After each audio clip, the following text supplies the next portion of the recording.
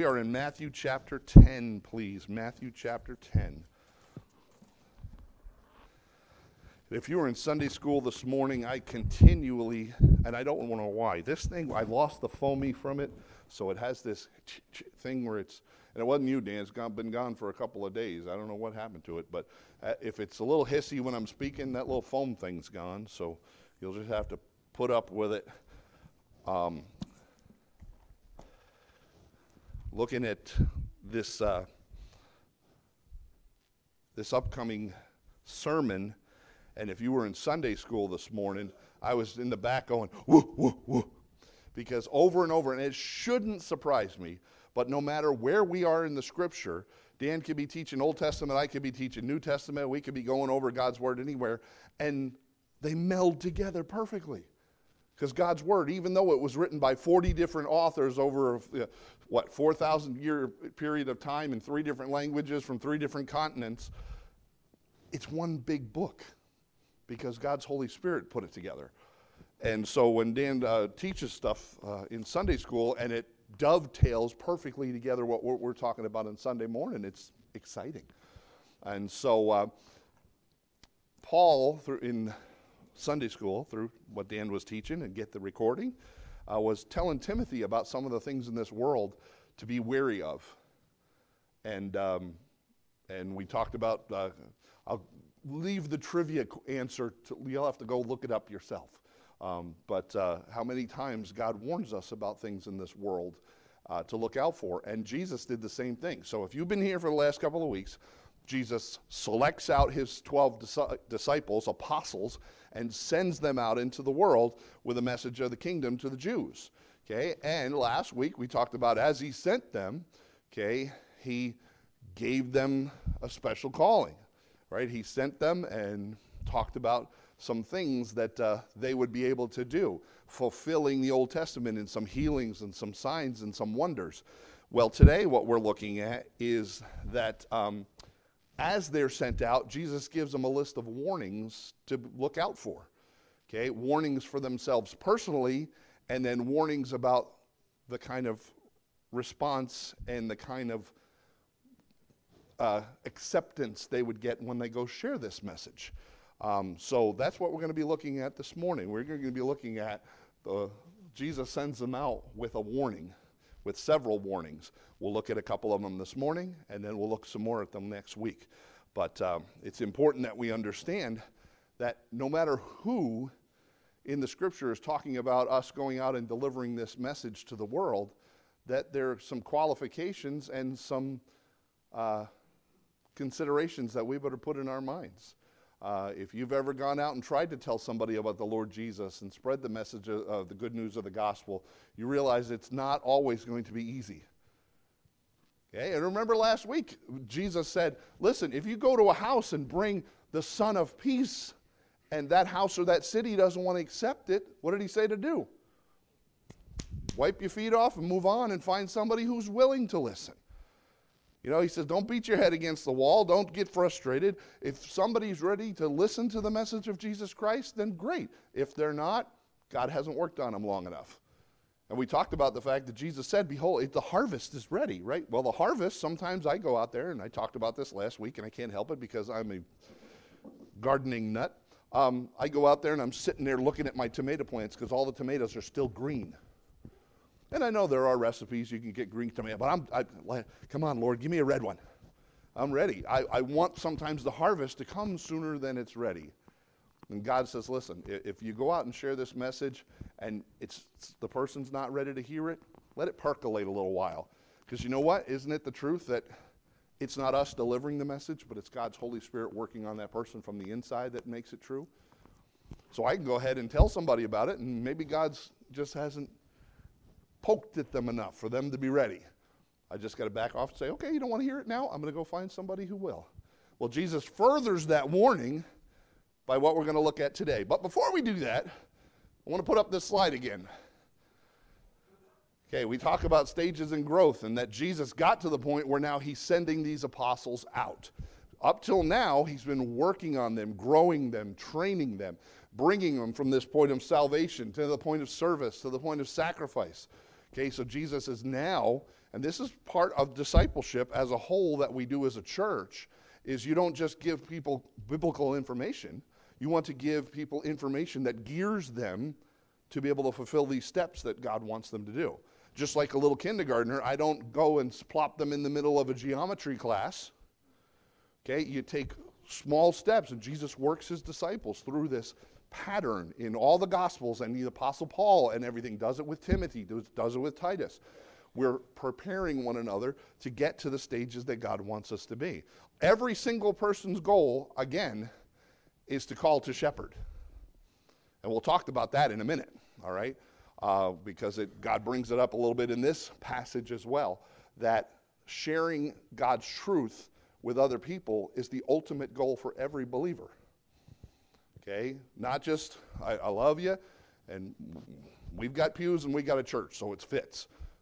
I'm not talking about you individually, but there are churches all across America where people have been plunking in the place, in the pew, for 30 years and haven't done anything different. Is that what God wants? God's just looking to make sure we spend an hour a week sitting in a church and that he's happy? No. Okay, God wants us to be working through this system. Yes, that's important because we get to fellowship, we get to learn from God's word, we get to hold each other accountable. But the goal is, it's not just Dan and myself who are standing up on a Sunday morning who are doing the teaching.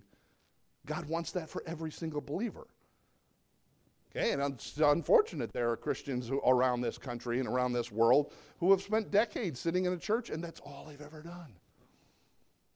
That's not what God expected from his apostles, is it? It's not what he expects from us. So again, don't feel the guilt trip. Just figure out where you are and say, Lord, I'm ready. Or, Lord, I got a couple more things I need to get prep for, but this is my goal. Okay?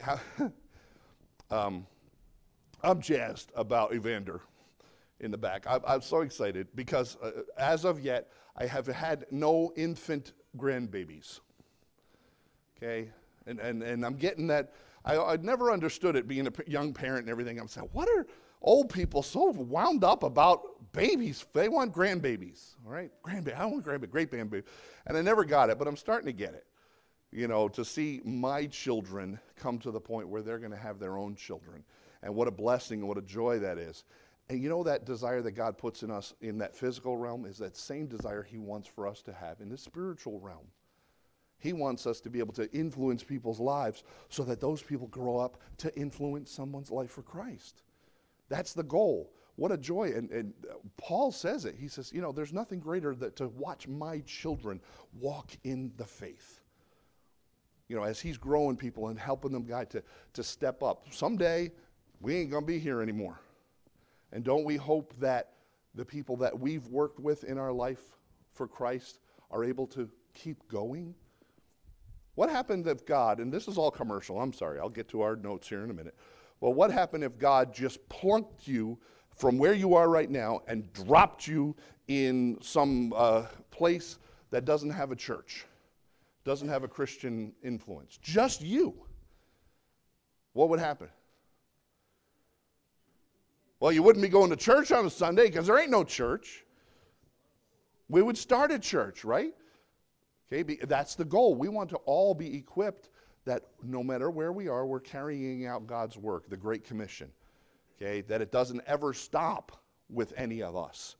So again, I put this up here just to remind us, we ought to have this goal that God, no matter where you put me in my life, maybe you say, well, I'd never be the pastor of that church. That may be true, but could you help someone grow to be the pastor of that church? Yeah, you absolutely could. Just like I probably am not going to be a sheriff, but one of my kids is a sheriff. Okay, I'm probably not going to be an athletic trainer. Although, I got to tell you, if you've ever seen some of the nations around the world, the people who are in charge of the health ministry, they're bigger than I am. Okay? My point is, I grew my children to become the adults they are and carry on our family in different ways than I. That's the same thing we got to be doing, guys. So there's a commercial again. Please remind yourself. And I'm not going to point at you and tell you where I think you fit. You got to ask God where you fit. That's your job, not mine. I'm glad because I don't want to do that. All right, keep going. Okay, they were sent to the Jews. Verse 5 through 7 talks about do not go to the Gentiles, do not go to the Samaritans. The message that just Jewish Messiah at this point that was giving to the Jewish disciples was to bring a Jewish message, okay, about the Jewish kingdom that God had promised. That's very important. This is not the same sort of message that you and I are delivering. Jesus is not telling them, saying, please go out and share the death, burial, and resurrection of me, because I'm not dead and buried and resurrected yet. Okay, this is a different message. Keep that in mind because it's going to play out while we're understanding the rest of this passage. All right, keep going. All right, so let's read these couple of verses together. Starting in verse 16, we'll go through verse 20. Oops, and my Bible is in the book of Psalms at the moment. Matthew chapter 10, starting in verse 16. Behold, I send you forth as sheep in the midst of wolves. Be ye therefore wise as serpent, as harmless as doves. But beware of men, for they will deliver you up to councils, and they will scourge you in their synagogues. And ye shall be brought before governors and kings for my sake, and for a testimony against them and the Gentiles. But when they deliver you up, take no thought how or what you should speak. For it shall be given you the same hour what ye shall speak. For it is not ye that speak, but the Spirit of your Father which speaketh in you. Let's pray. Heavenly Father, I just pray you give us some understanding, some wisdom. Jesus gives a good, solid warning here. And even though our message might be slightly different, Lord, we're supposed to go to the entire world with the gospel message of Jesus Christ. Lord, there's some solid truths we can learn here about what to expect when we go out in this world. So, Father, give us understanding. I am not the teacher. I'm just here sharing with brothers and sisters of mine, Lord, so that we can make adjustments to our lives. Lord, on that back door we have it written, leave changed. Lord, we want to be better servants, better believers, better Christians than when we walked in this morning. So, Father, help us to learn what we need to today. In Jesus' name, amen.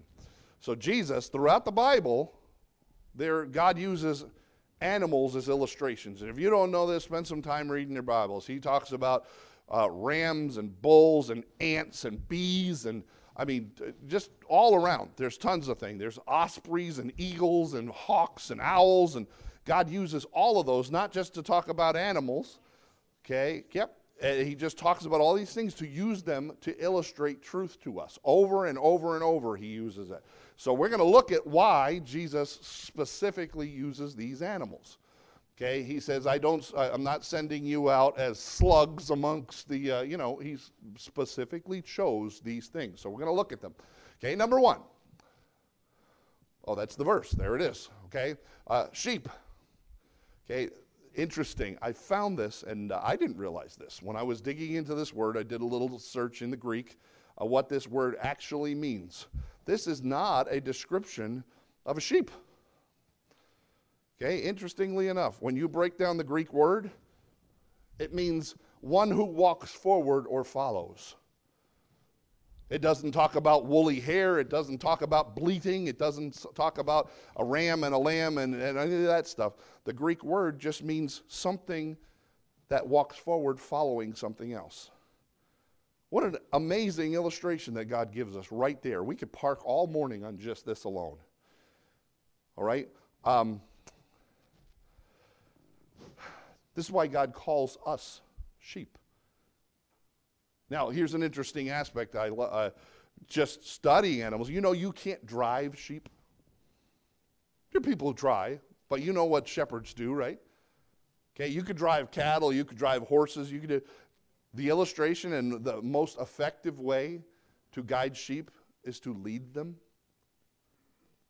That you walk in front of them and they will follow you. I just found it interesting. There's very little description of an animal here. Okay, it does make mention of a quadruped just because of the language of a four-legged creature, but the description has nothing to do with any of physical attributes of a sheep. It's just that they follow. Interesting. My sheep hear my voice, and I know them, and they follow me. Jesus says, when you go out, I'm sending you out as sheep. Ones who are followers.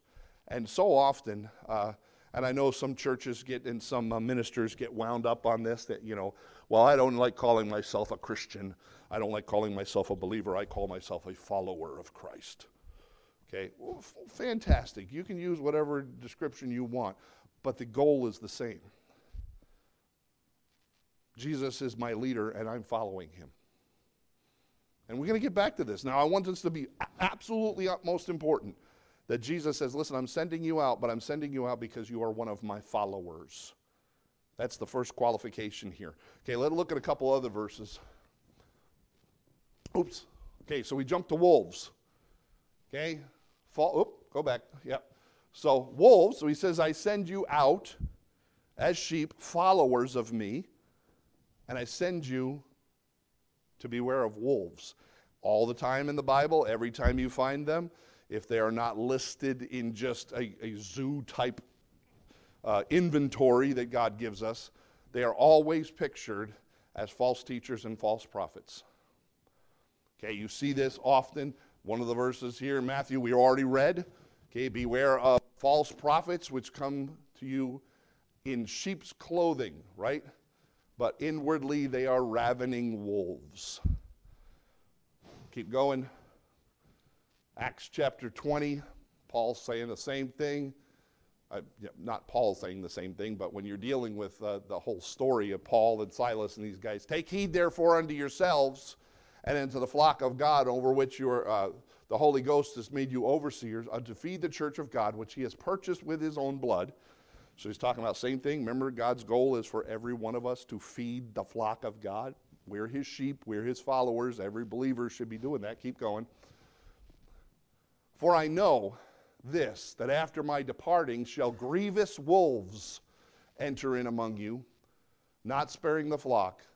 Also of your own selves shall men arise, speaking perverse things, to draw away disciples after them.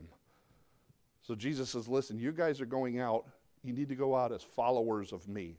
That's what I'm sending you as. And number two, be careful, because there are a lot of people out there whose desire is for you to become followers of them. There will be false teachers. There will be those who are grievous wolves. They're for no other purpose than to derail people with false doctrine. Okay, and over, there's a lot more verses on this. I don't want to delve into all morning into this. But understand, this is the same kind of commandment that you and I have, isn't it? We go out as Christians. What is a Christian? A Christ-like one, a follower of Jesus. That's the primary goal. And we're going to read the rest of a large portion of the chapter, John chapter 10, in a few minutes to end this morning. But he says, be careful. When you go out as followers, there are a lot of those out there who are not. And they may speak a lot of things that sound like Jesus. They might use his name. They might have the word Christian involved with their church or their ministry or their denomination. But they're just wolves in sheep's clothing. Be careful. They're going to come with a lot of false doctrine and try to drag people away to be followers. Man, if you don't see it, don't look for it. But okay, there are feeds I get on my phone and things like that are ministries from different places in the world, especially televangelists and those who have these big impact churches, and they're more interested in getting followers for themselves. Matter of fact, I'm not going to use his name because he's a little bit popular out there, but he was standing in his pulpit the other day talking about how they must be doing God's work because they got jets. Not just one jet, we got 2 jets. So because we have these 2 jets, God is blessing our ministry. Well, I know a lot of people who have got jets that has nothing to do with Jesus. Okay, be careful. That's how they're gauging their ministry, is how much money they're getting to buy fancy things. We need to be followers of Christ. Don't worry about the funds. And we talked about that this morning in Sunday school if you were there. Those who are lovers and seeking of silver, right, Dan? Be careful. They're out there. Okay, keep going. Serpents. Now here's an interesting one, and I delved into this a little bit just to make sure that we as a church get this. All through the Scripture, a serpent is referred to as either the devil or evil. Okay, how many of you know the story? Okay, Genesis chapter 3. You don't get into the Bible, but 3 chapters you see a serpent. Okay, and right into the end, keep going, right into the end in Revelation. And the dragon was cast out, that old serpent. Okay, called the devil and Satan. Do we have an idea what the Bible's trying to tell us? When it talks about a serpent, who we're talking about, we see him in the very beginning in Genesis. We see him at the very end. Okay, Revelation chapter 20, verse 2 says the same thing. And he laid hold on the dragon, that old serpent, which is the devil and Satan.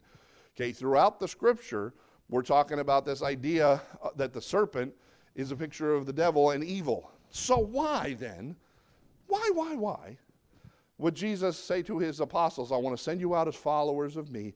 Watch out for false teachers. They're out there. But I want you to be wise as serpents. Yeah. All right, if the picture in the Scripture is Satan as the serpent, he wants us to be wise as the devil? And there's some interesting concepts. There's those who'll take serpents and just naturally, well, you know, it's hard to see a serpent. They hide in the bushes. Oh, so Jesus wants us to hide in the bushes? Okay? Or, you know, we talk in a minute about doves. We're supposed to be harmless as doves, but Satan's, serpents have poison and they're just stealthy. And so, what is Jesus talking about? Well, I'm glad you asked, all right? Keep going. Why would Jesus instruct us to be wise as serpent? What is this wisdom that he's talking about? Well, one of the great rules of Bible study is first mention. Okay, go to where God talks about it the first time, and he generally sets up a pattern that doesn't change throughout the whole Scripture. Okay, God is consistent. So where's the first time we meet this serpent? Go to Genesis if you want to, or it's going to be up here on the thing, right? Go back so I can read those last 2 lines, sorry. Okay, we see it the first time in the book of Genesis. What wisdom does he offer? And if you were in Sunday school, this is going to give you chills because God hasn't changed his desire and his design from the beginning. Now we can go to Genesis. Thanks, hon. Okay. The serpent said unto the woman, Ye shall not surely die.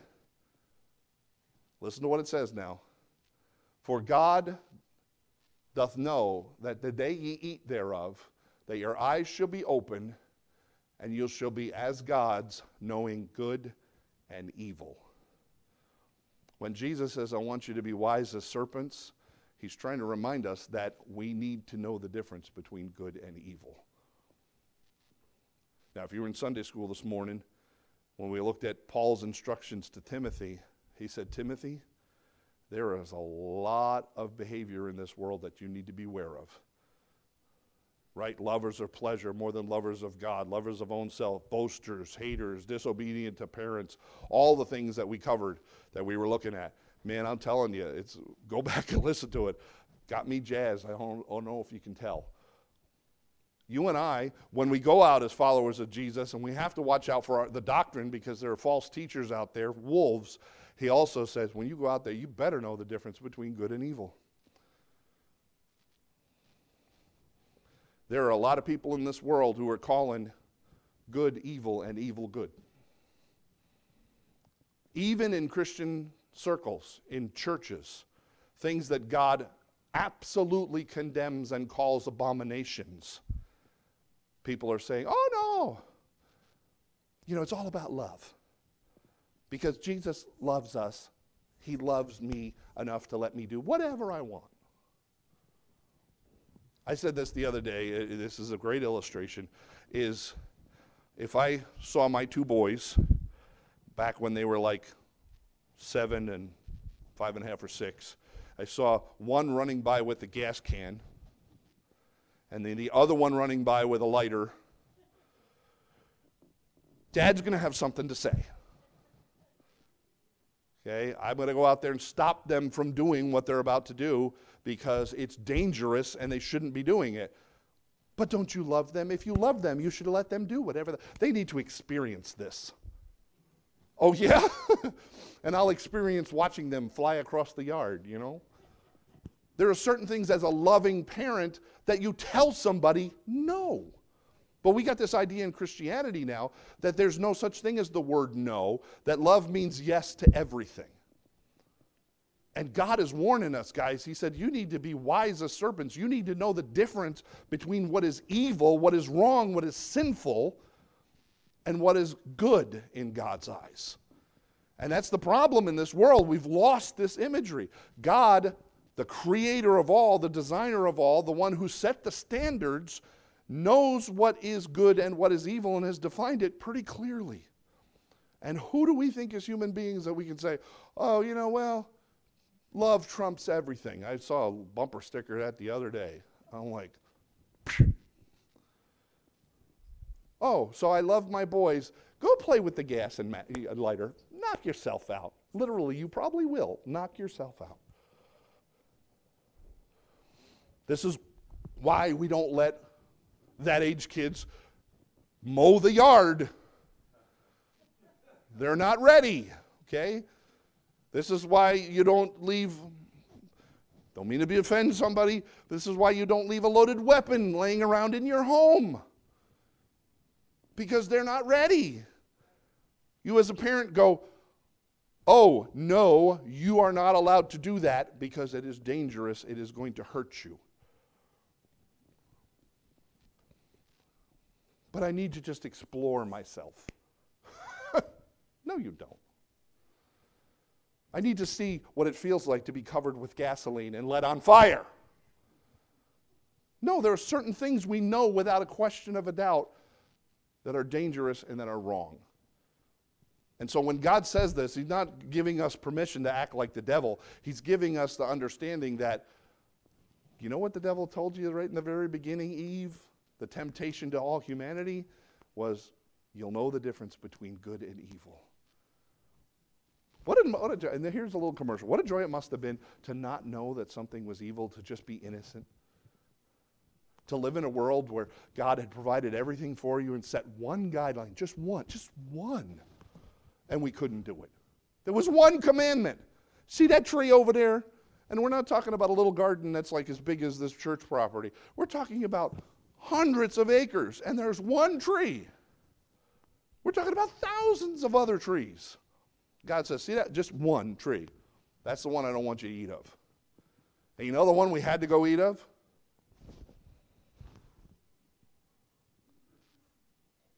We need, as we're going out. So get this. Jesus is saying, I want you to go out, please, as my followers, beware of the false teaching that's out there. And you better understand that there are things that are wrong and things that are correct. There are things that are sinful and there are things that are good. And be ready to recognize it and call it out and protect yourself from it.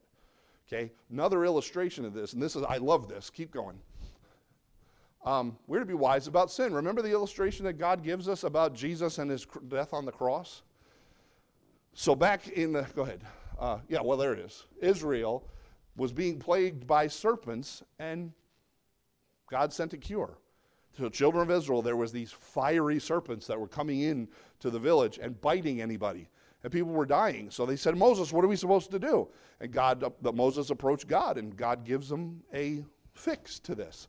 Okay, here we go. Look at it, Numbers chapter 21. And the Lord said to Moses, make thee a fiery serpent and set upon a pole, that it may come to pass, that everyone that is bitten, when he looketh upon it, shall live. And Moses made a serpent of brass and put it on a pole. And it came to pass, if the serpent had bitten any man, when he beheld the serpent of brass, he lived. Now this is a picture of Jesus on the cross. Okay, and you say, Pastor, wait a second. Now you're stretching it a little bit. Book of John chapter 3, verse 13 and 14. As Moses lifted up the serpent in the wilderness, even so the Son of Man be lifted up, that whosoever believeth in him should not perish, but have everlasting life. God himself makes the comparison. He says, you know what we put up on that pole in the wilderness was a serpent. Now, don't you think if this was a cure, you'd have put something that was happy and, how about a dove? How about something wonderful? He puts a serpent up there. Why? The serpent through the scripture represents sin. You're going to be wise as a serpent, you better know what sin is. Jesus became sin for us. That's why this imagery, that the serpent on the pole, you look to that serpent on the pole and you lived. We're not looking to the devil on the pole, but we're looking to the fact that the sin is being taken care of. Okay? This is one of my favorite verses in the whole Bible. For he hath made him to be sin for us, who knew no sin, that we might be the righteousness of God in him. We might be made the righteousness of God in him. Jesus Christ hung on the cross and took the sins of the entire world upon himself. God made him the bearer of our sins so that we could be made the righteousness of God. That is why you ever wonder where in the story we read at Easter time it says God turned his back on Christ? Because at that moment Christ was bearing the sins of the entire world, and our holy heavenly Father, God Jehovah, cannot bear to look upon that sin. And Jesus cries out, my God, why hast thou forsaken me? Because for a moment God had to look away because Jesus became the sins of the entire world. That's not me saying it, guys, right? Right there it says it. He made him to be sin for us. Moses put up a pole, and on it hung the image of sin and evil. God is telling us, be wise as serpents. When we go out there as his followers amongst a world full of wicked, grievous, false teachers, that we need to be aware of what sin is. Now, I love this because my natural being goes, oh yeah, I see the sin of this world. That's all over the place. That's the easy part. You know what's the hard part? When I go out in this world and say, yeah, I'm a follower of Jesus, and I have to look at my own sin and say, am I representing Jesus the way I ought to be representing him? I better beware. I better be wise. If I'm going out there representing Jesus and I'm doing a bunch of behaviors that are sinful and ungodly, I need to be wise. And then he says one more thing. Doves. Now this is interesting. Remember I told you how this is so much of a Jewish focus, and we be hammering that every single week, how much this is a Jewish focus. Many associate the dove with the Holy Spirit, peace and gentleness, and most people do that because when Jesus was baptized, it says the Holy Spirit came down like a dove, right? Straightway coming up out of the water, he saw the heavens open, and the Spirit, like a dove, descended upon him. Love you very much, but I don't necessarily think this was actually a dove. And we see all these pictures of a dove floating and landing on Jesus. There's important words in the Bible when something says it was like a dove. Okay, hey, that looks like a cow. Does that mean it is? No, it's a close description of it. Okay, just understanding. And Christianity, and again, I'm not telling you this is the same thing. Please don't take this out of context. Some people will go nuts. Okay, there is no such thing as a female angel in the Bible. They're always men in their presentation in the Bible. Either that or there's something with 4 faces and 6 wings and probably something I wouldn't have displayed around my house, okay? But how many of the angels that we buy and display all over our house are women angels? Am I telling you to throw out all your women angels? No, don't be crazy, okay? But so many Christians, so many churches, when it talks about the Holy Spirit, and they have doves all over everything. Doves, and it's like, because that represents the Spirit. Yeah, okay, maybe. Because at one time, one story, a spirit like a dove came down onto Jesus. We got to be careful on how we do these things. This imagery, sometimes it gets out of control. You want to know that more often than not, the children of Israel was referred to as a dove throughout the Old Testament? You read the Song of Solomon where he's talking about his love, okay, that she's a dove. Several different times in Ezekiel and Jeremiah, it talks about God delivering Israel on the wings of a dove to a place that we would be going. What's the other one? in Psalms and Proverbs, it talks about God's love toward them, that they're like his tender dove. More often than not, the dove is a representation of the children of Israel than it is the Spirit of God. Okay? Please don't go home and say, I have a dove pin. Pastor told me I need to throw it out. Didn't say that. Okay? Don't get crazy. But we just need to be wise in God's word. All right? Because people think if they put a dove, bumper sticker on the dashboard of their car, the Holy Spirit's with them. Okay? It doesn't work that way. Okay? He's in your heart, not on your dashboard, not on your back bumper. All right? Understand it, just something. So God says to this group of people who are Jewish, with a Jewish message given by a Jewish Messiah, and he says, I want you to go out. I want you to understand you represent me. You're my followers. Watch out for the false doctrines. Be careful of the sin. And you ought to be as harmless as doves. You ought to be going out there gentle, representing me. As a matter of fact, with that in mind, though, even though it's a Jewish picture more than not, because you don't, did I write it up there? Oh, yes, I did. Keep going back on. It's only used in the Gospels. You never see a dove spoken of ever when it comes to the church. In all the church epistles and everything that Paul wrote, once you get Matthew, Mark, Luke, John, it stops right there. There's never a mention of a dove again. Okay, reminding us again how much of a Jewish imagery this is. But that doesn't mean that you and I aren't supposed to be harmless, right? Now I can go to that verse. Thanks, hon. Okay, we are to be harmless like a dove. Philippians says that you may be blameless and harmless, the sons of God without rebuke in the midst of a crooked and perverse nation, among whom ye shine as lights in the world. That just sums up what Jesus said. Even though he was speaking to a bunch of Jews with a Jewish message to go to the Jewish people, it's the same thing. He sends us out to be lights in this world. Okay? Harmless sons of God bringing our message. Okay, keep going. So a couple questions real quick before we move on. Are you a follower of Jesus? Or do you just like putting the name Christian on you? Now, I'm telling you, I'm not saying that you're not someone who has trusted Jesus as your personal Savior and you have guaranteed salvation. There are people who've done that who aren't following Jesus. Are you following him? What's the verse we read a couple of minutes ago? My sheep hear my voice. Are you spending time in God's word?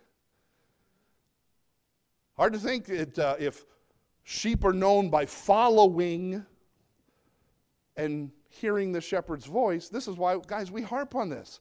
I don't go, all right, you're not going to get your Christmas bonus from the church if you don't show me that you read the Bible 365 days a year. I'm taking attendance here. How many of you read all 7 days this week? Because I'm keeping track. No.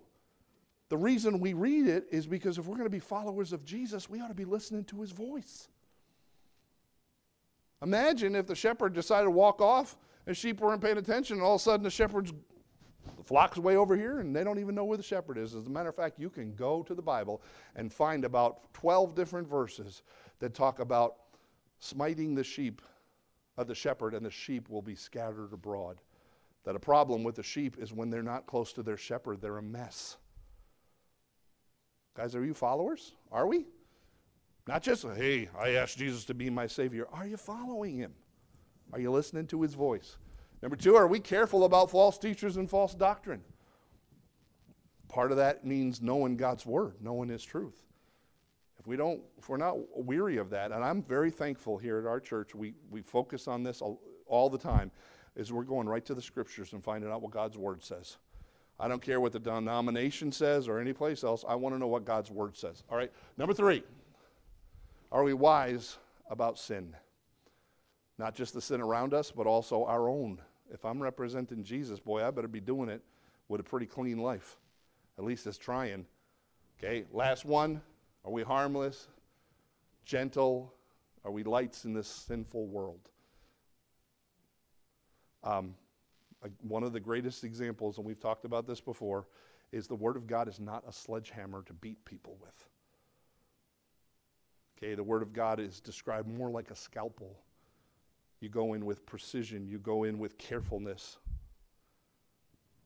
We don't go out bullheaded and pound people. Jesus says, be doves. Bring a message of love to folks. Not love, let's say, you see how he ties these together? One is, be a follower of me, don't fall for false doctrine. Number two, watch out for sin, but you need to go out with love.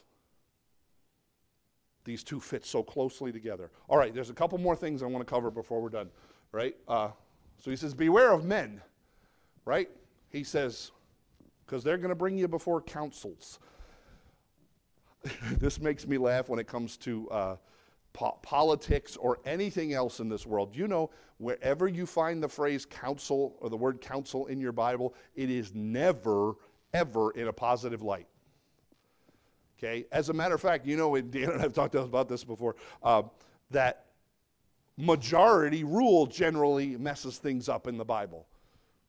Okay, you'll have a large group of people and two people say, no, this is what the Lord told us. But the majority rules, and it's a stupid decision. Always in the Bible. You never find it being a good decision. God says, listen, he'll bring you before councils. You want to know what the biblical definition of this word council is here in the New Testament? It's defined as a group of immovable people. You ever see any of these folks? You see them all over the place. You get a group of people together and they're so set in their ways, they don't want to listen to anything else. They got a stake driven into the ground and they ain't moving from it. Hard-headed, obnoxious, immovable people. God says, be careful. Now again, take this into consideration. Remember, he just told us if you go someplace and there's a city that doesn't want to hear about Jesus, move on. If there's a house that doesn't want to, find somebody who's willing to. He said, you're going to run into groups of people, councils, official groups that have, decision-making power, and they're going to be so stubborn and set in their ways. Don't be surprised when you go out, because you're going to find that. He also says you're going to wind up finding synagogues. Go on to the next one. Synagogue. Now remember, this is a Jewish focus. We're not talking about going before, Gentile religious groups. We're talking about the synagogues. And he says you'll be scourged in the synagogues. Because there's some people in this world that are so set in their religious ways, they don't want to hear anything that differs from that. And how many times, especially in the life of the Apostle Paul and the book of Acts, where he is brought before the synagogue and they're asking him questions on why is he teaching different than the culture and the customs of their religious teaching. Well, granted, maybe we're not going out and going to be dragged in the synagogue, but we are going to bump into people when we're out delivering a message that's different than their religious beliefs. And we have to be ready for the fact that it's not going to be always easily accepted. He says you're going to be brought up into groups of people who are hard-headed and immovable. You're going to bump into people who are in religious groups who aren't going to want to listen either. And I'm telling you, that one of the most dangerous things in our world is denominations. You know how many times we are upset because so many parents have given their children under the control of a small board of people that sit over in the educational system? We get upset because our government is controlling millions of people's lives by just a very small group of elite leaders. But you know what? It's the same thing that happens sometimes in religion, that you have a denomination where there are thousands of people in that, but the denomination sets its biblical standards. I won't even say that. It's religious standards by a small group of people that sit in an office building somewhere around a table and conference about what they think that everybody should believe. I'm just telling you, when it comes to large groups of people, God never really puts it in a great light. Why? Because you're not supposed to listen to me. Well, Pastor, you're doing the talking. Yeah, but you're supposed to listen to this.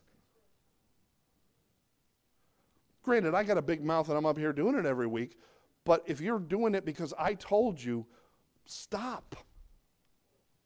Do it because this says it.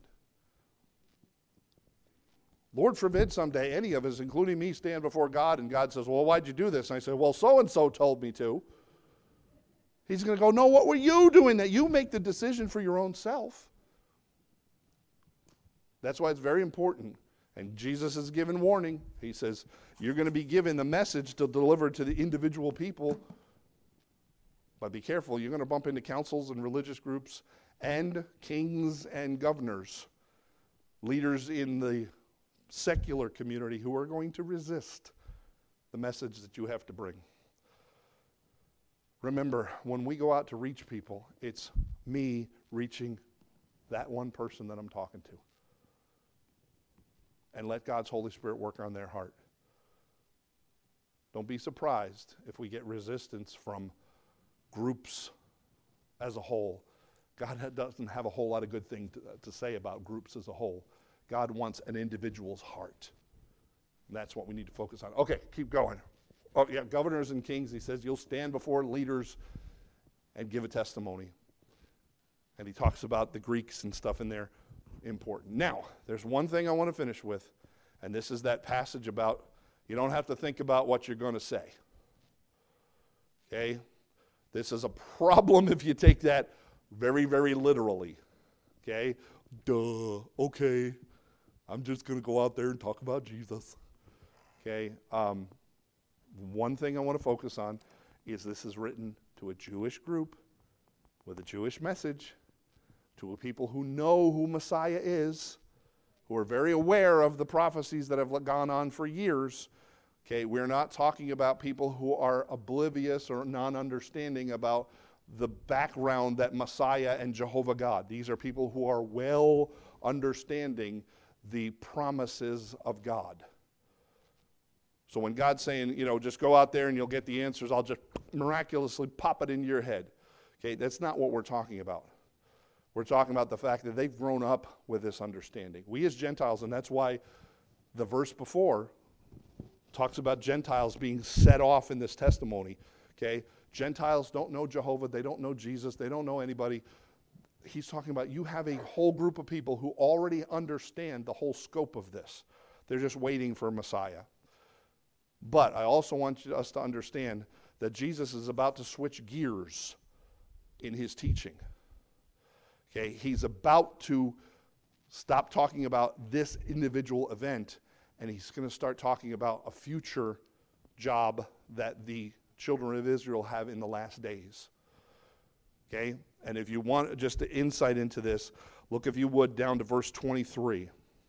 So Jesus says, listen, brother against brother, when you go out to speak, he said, you're going to run and hide. For my name's sake, look at verse 23. He says, but when they persecute you in the city, flee into another. For verily I say unto you, you shall not have gone over the city of Israel till the Son of Man come. Jesus is the Son of Man. He is there right now. He's talking about a future event when Jesus comes again.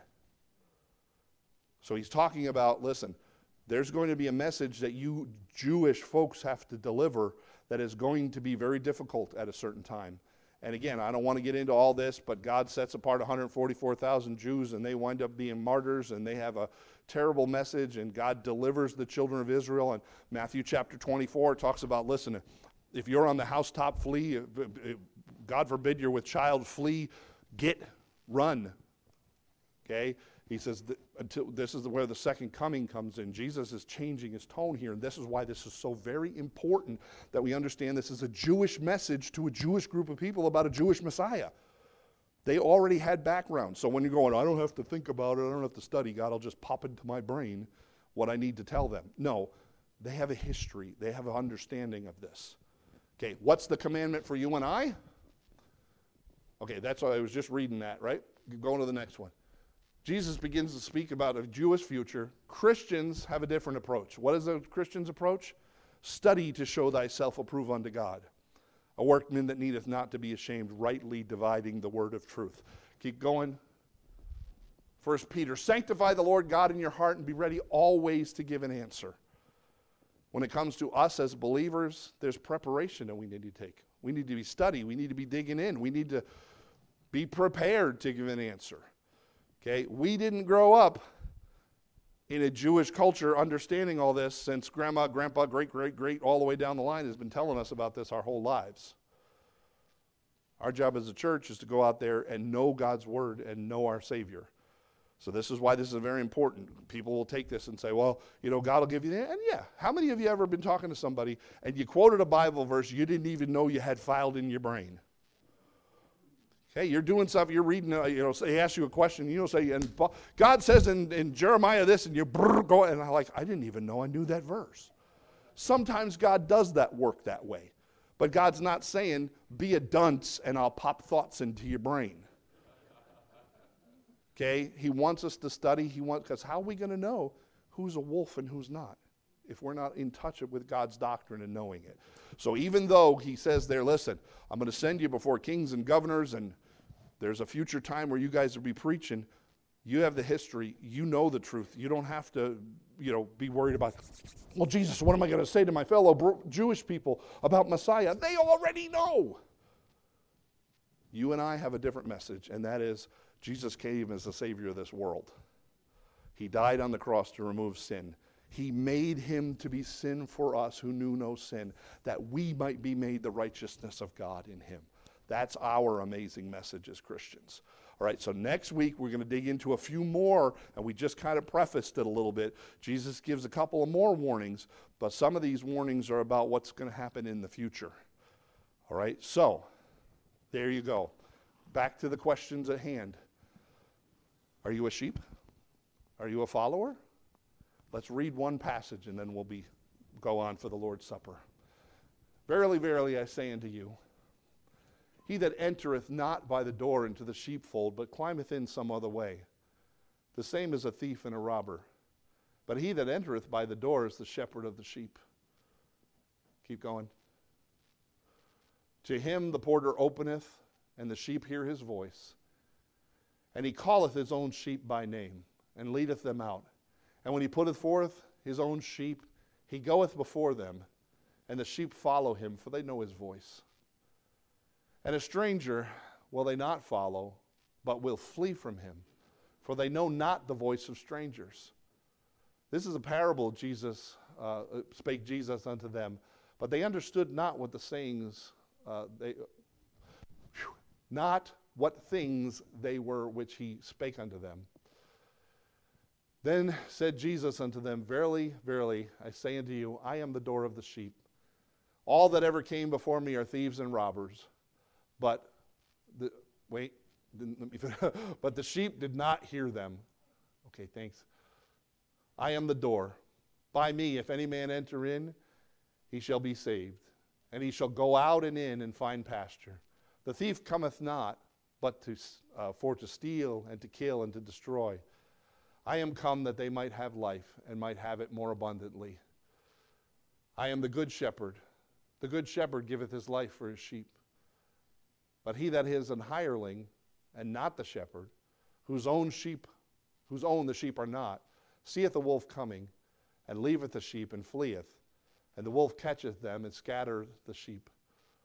The hireling fleeth because he is an hireling and careth not for the sheep. I am the good shepherd. I know my sheep and have known of mine. As the Father knoweth me, even so I the Father, and I lay down my life for my sheep. A little bit more. Other sheep have I, love that verse, which are not of this fold.